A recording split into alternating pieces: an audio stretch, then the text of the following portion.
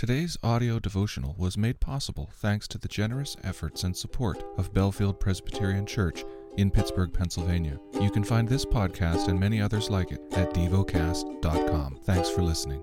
The lesson is from the book of Hebrews. Hebrews chapter 10. For since the law has but a shadow of the good things to come, instead of the true form of these realities, it can never, by the same sacrifices that are continually offered every year, make perfect those who draw near. Otherwise, would they not have ceased to be offered, since the worshippers, having once been cleansed, would no longer have any consciousness of sins? But in these sacrifices there is a reminder of sins every year.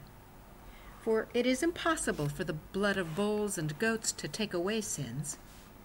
Consequently, when Christ came into the world, he said, "Sacrifices and offerings you have not desired, but a body have you prepared for me. In burnt offerings and sin offerings you have taken no pleasure."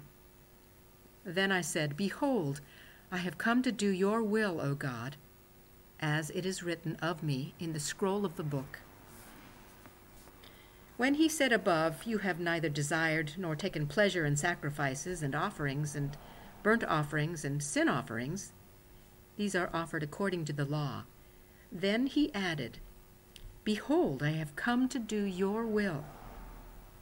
He does away with the first in order to establish the second. And by that will we have been sanctified through the offering of the body of Jesus Christ, once for all. And every priest stands daily at his service, offering repeatedly the same sacrifices, which can never take away sins. But when Christ had offered for all time a single sacrifice for sins, he sat down at the right hand of God, waiting from that time until his enemies should be made a footstool for his feet.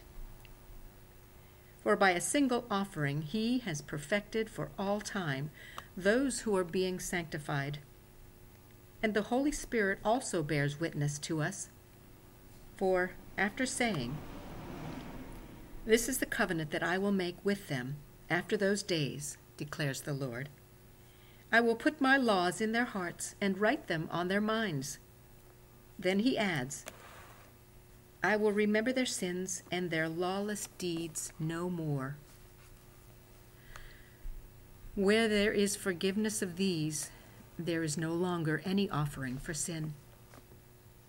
Therefore, brothers, since we have confidence to enter the holy places by the blood of Jesus, by the new and living way that he opened for us through the curtain, that is, through his flesh, and since we have a great priest over the house of God, let us draw near with a true heart in full assurance of faith, with our hearts sprinkled clean from an evil conscience and our bodies washed with pure water.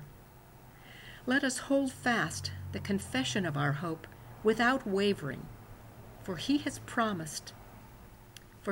who promised is faithful.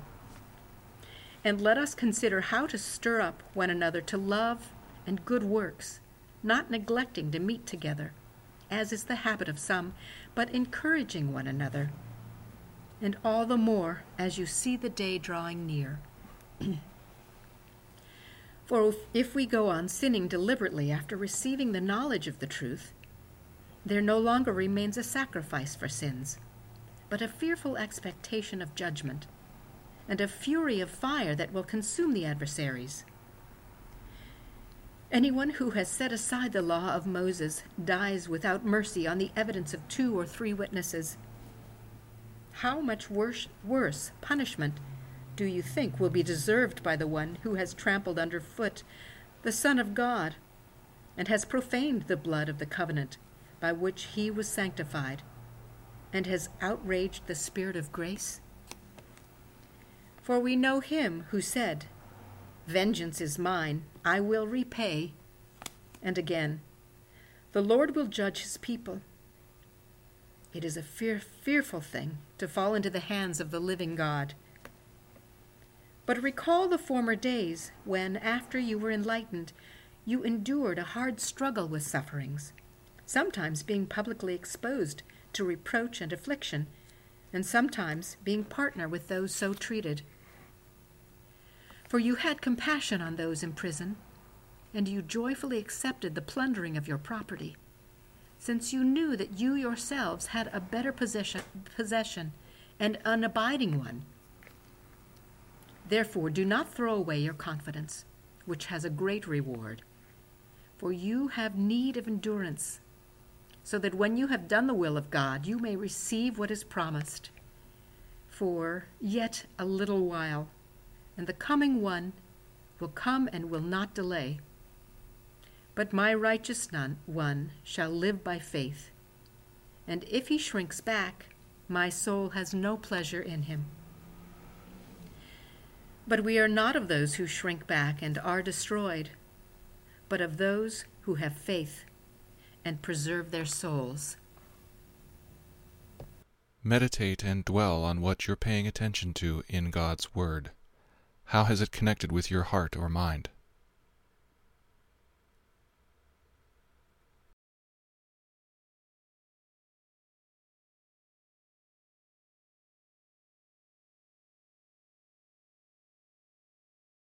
Pray to God freely about what has moved you today. Turn your thoughts to Him and enjoy His presence. We offer the following as prayer topic suggestions. For fellowship with the risen Christ. For colleges and universities. Thank you for listening to Devocast.